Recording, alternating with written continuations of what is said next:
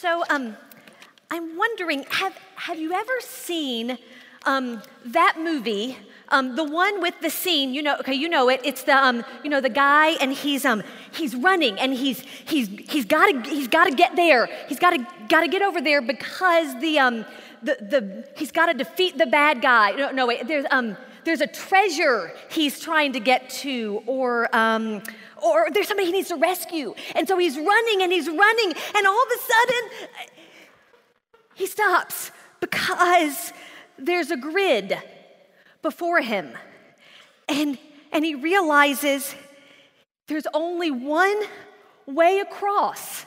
And he's got to figure out, because if he doesn't, if he steps on the wrong one, then he drops into the bottomless pit, or the ceiling caves in on him, or the poison arrow darts come and kill him, and he never gets to that thing he's going to. You know that scene?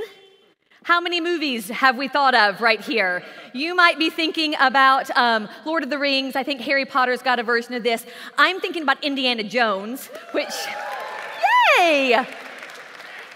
Doesn't date me as much as I thought it was going to. Awesome. Okay, so I've been thinking a lot lately about God's plan for our lives. You ever think about that? What's God's plan for my life? What am I supposed to do? Where am I going to go? All that kind of stuff. Anybody? Kind of? I thought maybe you think about that every once in a while. And I started thinking, that scene, that could so totally be a picture of God's plan in our lives. Yeah. I mean, I think we could even, I think we could go to the Bible and totally see how that works. A character like Esther, for example. I'm an Old Testament prof. Come on, you expected that, right? Okay, so Esther, so she was the young Jewish girl who became the queen of Persia, and then there was this plot that her people were going to be destroyed, killed, wiped out. And so here, this young queen of Persia, her uncle Mordecai comes to her, and in chapter 4, verse 14, he says, "And who knows but that you have come to your royal position for such a time as this." Do you see that? Every single detail of Esther's life has come together bit by bit, moment by moment, to get her to the right place at the right time, to be in the right position to do that thing. That, whatever that character is running toward, that's it. That's God's plan. Yeah. I can see that. So let's look at some of those details of Esther's life that got her to that moment that God had for her. If you flip back to the beginning of the book, in chapter 1, I mean, we know that if you're going to have all of the pieces of your life come together to get you to that moment, you've got to be in the right place at the right time. And the place Esther is in Persia. Now, we find in chapter 2 that Esther is a Jew. She's one of God's people, one of the descendants of Abraham.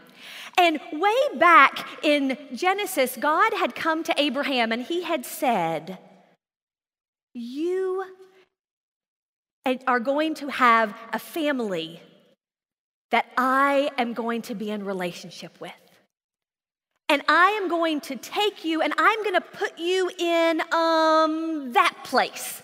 I'm going to pick this place for you, the promised land, Canaan, Israel. And that's the space that I am going to live in relationship with your family, as I'm demonstrating to all of humanity how I am your God and how you can be my people. That's the place I have for you." Except that's not where Esther is. Esther's over here in Persia. But God had said this was the place for his people. How did Esther get in Persia? There's actually a pretty simple answer to that one. And it's sin. The Israelites had lived in that land for years and years and decades and centuries, but they lived in rebellion against God. They rejected the guidance that he gave them to show them how to live as his people. And so for years and years and decades and centuries, God had sent his prophets to say, guys, we gotta get things together here, because we are here learning to be in relationship with God, and that's what we're supposed to be doing. And if we don't do that, we're going to forfeit the promises he's given us, this place, this space.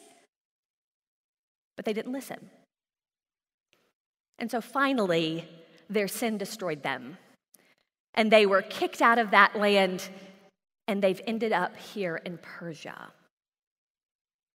Now, by this point, some of the Jews had begun to make their way back to Israel. So you could see how maybe they'd be in the right place for God's plan. But Esther, that should be it. End of story. Game over. I stepped on the wrong block, and I'm gone. Well, okay, well, let's just move on. Let's move on. There's another detail about Esther's life. She's not just in Persia, but she's in the palace. And she has a position. So let's look at how she got there. So that's in chapter 2. And we find there that, it was that the egomaniac tyrant ruler of Persia had banished his first queen, because she had embarrassed him in front of his friends. And then he realized that maybe wasn't the best idea. And so to get a new queen, he decided he would go all over the country and abduct beautiful young virgins from their families and force them into his harem, at which point he would peruse and see if there might be one that he wants for his queen. And okay, Esther got that.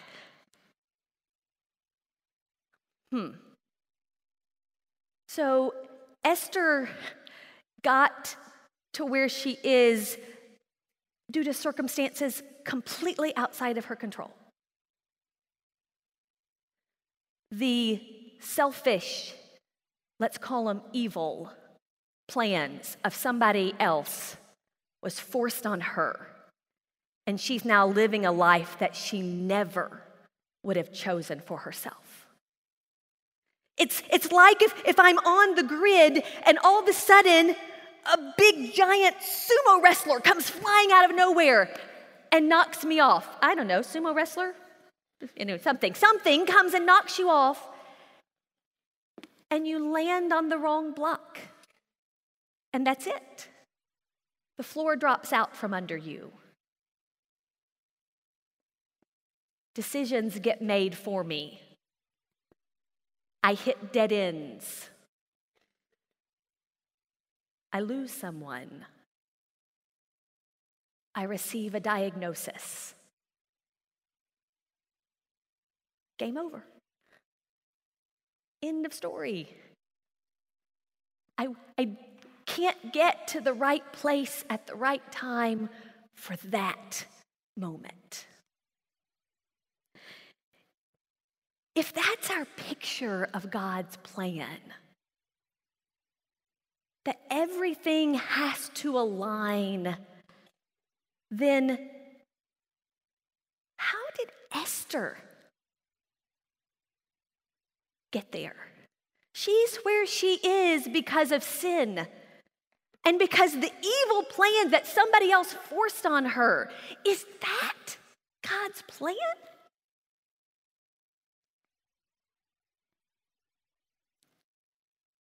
I am here today to tell you that it isn't. The circumstances of my life do not equal God's plan for my life. And I think Esther can help us rethink that. If I go back to chapter 4, Let me read that whole verse, since I didn't before. Hate it when preachers do that. That whole verse, chapter 4, verse 14. For if you remain silent at this time, relief and deliverance for the Jews will arise from another place, but you and your father's family will perish. And who knows but that you have come to your royal position for such a time as this. Not that thing, but there's such a time as this. What time was this? Well, it says it right there. It was the time of relief and deliverance for God's people. I think that's one of the most beautiful, most succinct pictures that the Bible gives us of what God's plan is for this world. And that's the experience of relief and deliverance. Those two words give us this amazing picture of a movement away from something, deliverance, a movement out of something, and then a movement into something, relief. Esther and her people needed deliverance big time from a very specific circumstance. They were facing annihilation, genocide, Holocaust, and they needed deliverance. And so they came out of that into a life of relief, but it's not just like, whew, glad we avoided that whole genocide thing. That's good. No, the relief that they experienced, let's look at it. In chapter 8, verse 16, we see that the Jews are experiencing light and gladness and joy and honor. This isn't just a life of peaceful coexistence. Nobody's trying to kill us. This is a life of abundance. So much so that in 8:17, we see that other people in Persia are looking around going, I want to be part of that group. I think it's a good idea to align myself with them. And then other people are brought into this experience of relief. By the end of the book in chapter 10, the Jews are living in Persia and they are experiencing goodness. Makes me think way back to Genesis. God said it was good. God wants a good life for us. And they were experiencing peace, that deep well-being.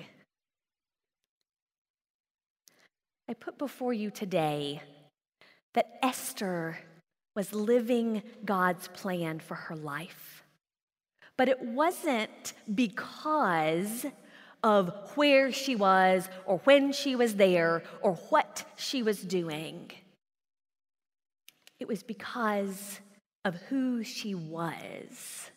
Now, those are some details in the book that often maybe get overlooked, and there aren't a whole lot of them, so I can see why. But let's look at who Esther was. She was a person whose life was characterized by obedience within her realm and the social structure she lived in, not the disobedience of her people that had brought them to Persia in the first place, but she lived a life of obedience. We also see several times in the book that she received favor from everyone she met. There was something about Esther that drew people to her. And I mean, this is in the context of the palace. This is in the context of the harem. And it can't just be because she was so beautiful in that context. That probably would have made her more of a target, less like. There was something internal about Esther, and she received favor from everyone she met. She was also a person of great faith. Back in chapter 4, right after Mordecai has said, "Go and plead for the life of your people," she knows that she must trust in something far beyond herself to be able to go through with this. And so she dedicates herself to 3 days of fasting, seeking God for herself and for her people. And she pulled all the Jews in the city, fast for 3 days before I go in. And finally, she is a person of sacrificial love. In chapter 4, verse 16, after she said, okay, I'm going to break the law, I'm going to go in. I know this guy. I have no expectations that he'll give a reasonable hearing to my plea. And so, if I perish, I perish. That's her sacrificial love for her people to seek relief and deliverance for them. There's one other aspect of Esther's character that I want to talk about for just a second, because it often gets called into question. At least somewhere in the back of our minds it does. And that's the aspect of her sexual purity. If you go back to chapter 2, you discover that all these young virgins who were abducted from their families and put into the harem after they've experienced a year of preparation, then they go one by one for their one night with the king. And the king will evaluate whatever and then decide who's going to be his queen.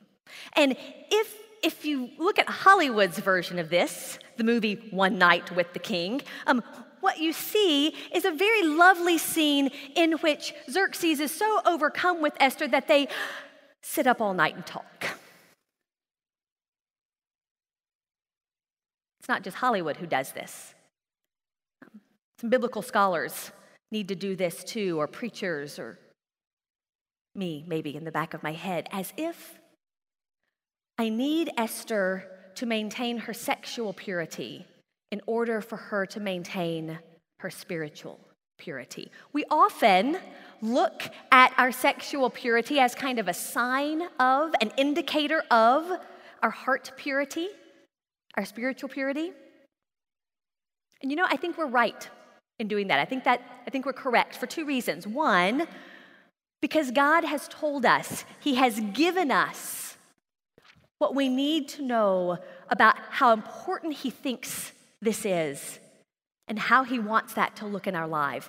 The second reason I think we do that correctly is because we live in a time and a place in history where, by and large, we retain control over our own bodies. And so when I can choose to follow God's laws, it's a sign of my obedience to Him, which is that picture of one of those pictures of spiritual purity in me. But, and please hear me now, when a person is denied control of his or her own body, whether it's culturally, as Esther experienced and as many people still today experience, or whether it's situational, for events of violence and abuse. When I have lost control of my own body, then my sexual purity can no longer be equated with my spiritual purity. The reality is, Esther did not keep her virginity. But the reality also is that Esther most definitely retained her spiritual purity, and she retained her purpose in fulfilling God's plan. She wasn't disqualified. Whatever you have experienced in your life, or whatever you will experience, know that God's plan for you is about who you become in Him and how you live that out in the world.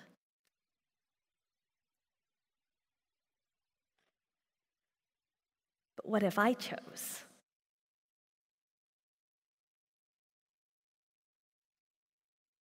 What if I chose sexual impurity?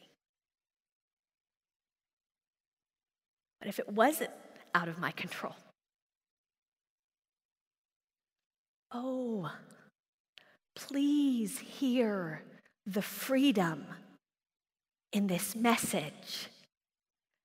God's plan for you is right here. It's deliverance.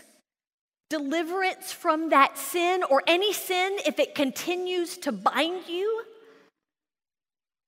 but also deliverance from the guilt and the shame and the despair that you may feel because of it. Not that I can continue in that. If I continue in it, I'm not experiencing deliverance. But ultimately, what he wants to deliver me from is anything that would separate me from him.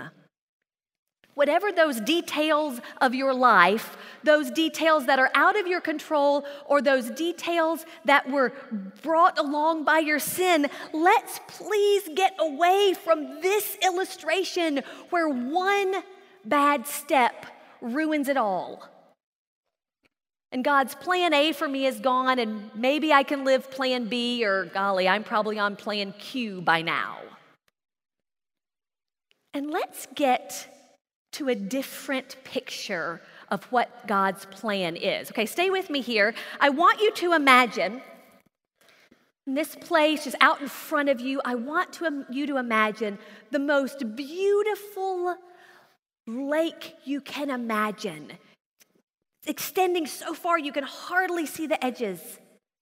And it's beautiful and calm and crystal clear. And that is God's plan of relief and deliverance for this world. And the details of my life, those things that I hold on to so tightly and plan for, and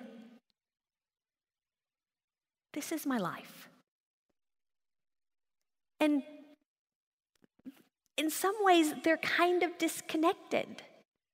I can do this and I can hold on to this and never enter into God's plan.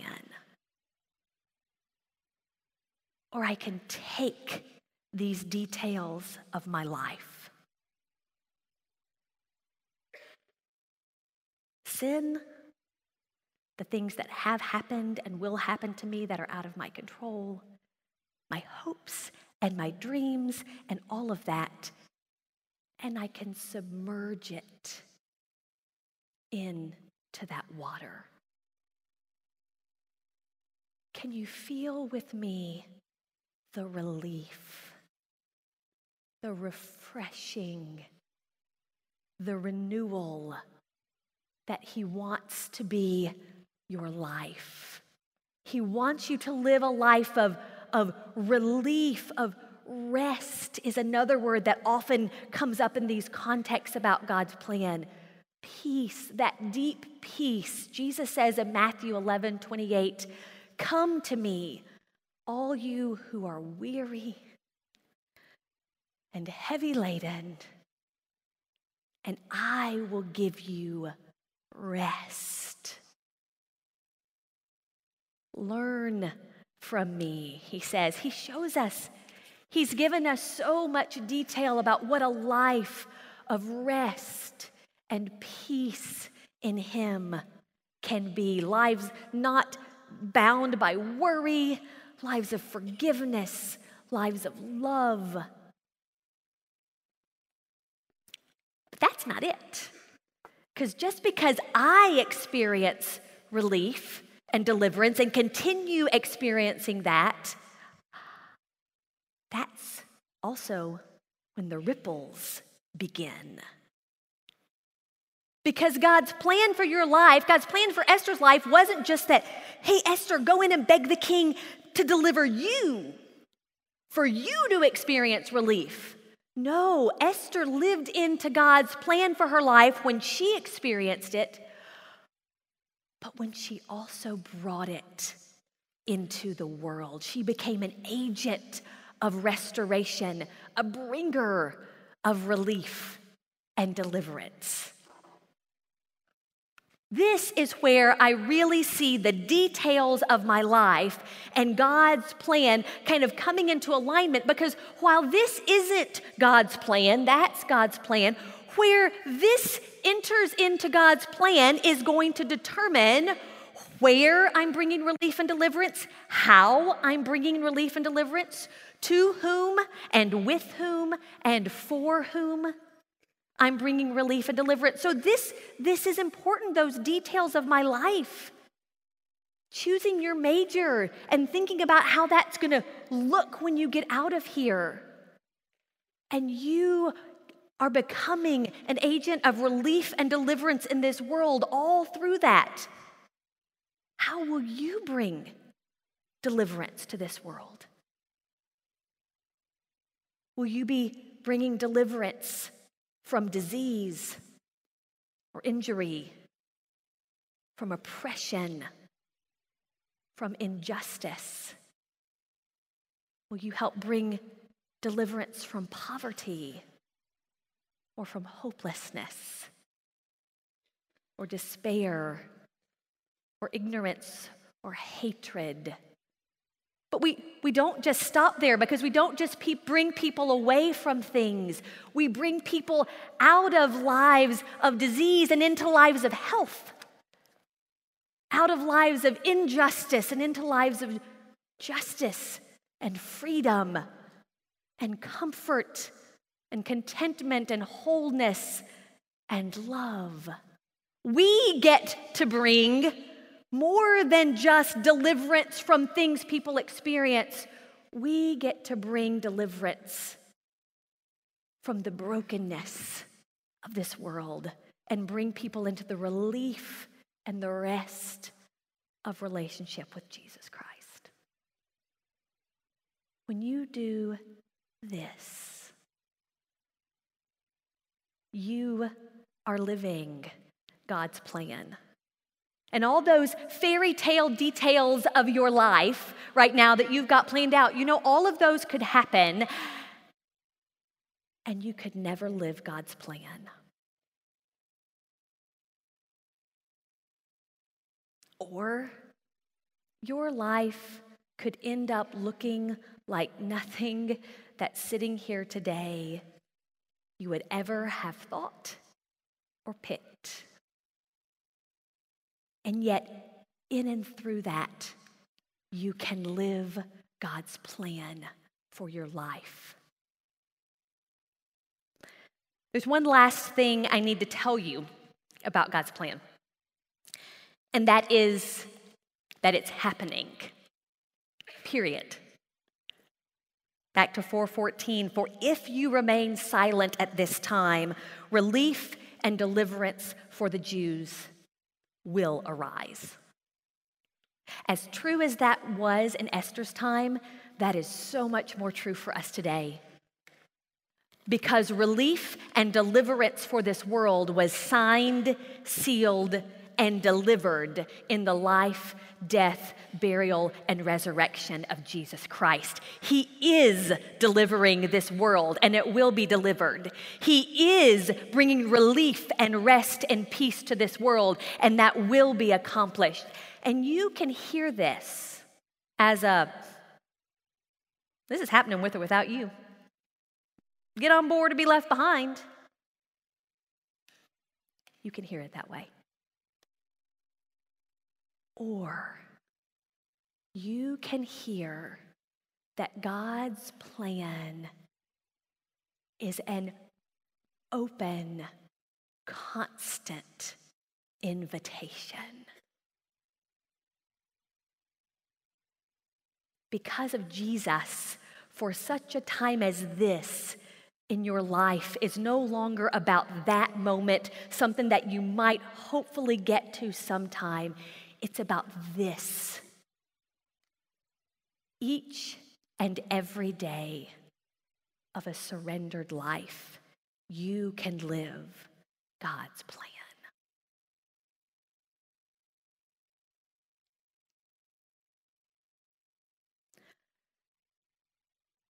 I want to end with a story today, which for me is my most vivid picture,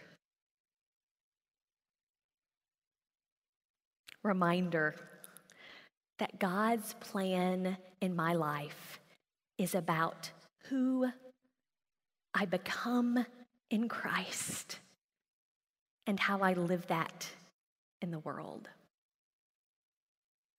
I could tell you lots of details about my mom's life, but this story happened at her funeral. I was standing at the front of the church with my dad and my brothers and my husband as hundreds upon hundreds of people went by. I honestly don't remember a whole lot about the day. But I remember this one lady. I'd never seen her before in my life. And she got in front to where she was standing in front of me, and she was sobbing. She had to have been standing in line for at least 2 hours by that point, and she could hardly compose herself. When she did, she was able to say this: "You don't know me, but I've drawn your mom's blood every week for the past 1.5 years. And I've never met anyone like her before. I just want you to know that I'll never forget her."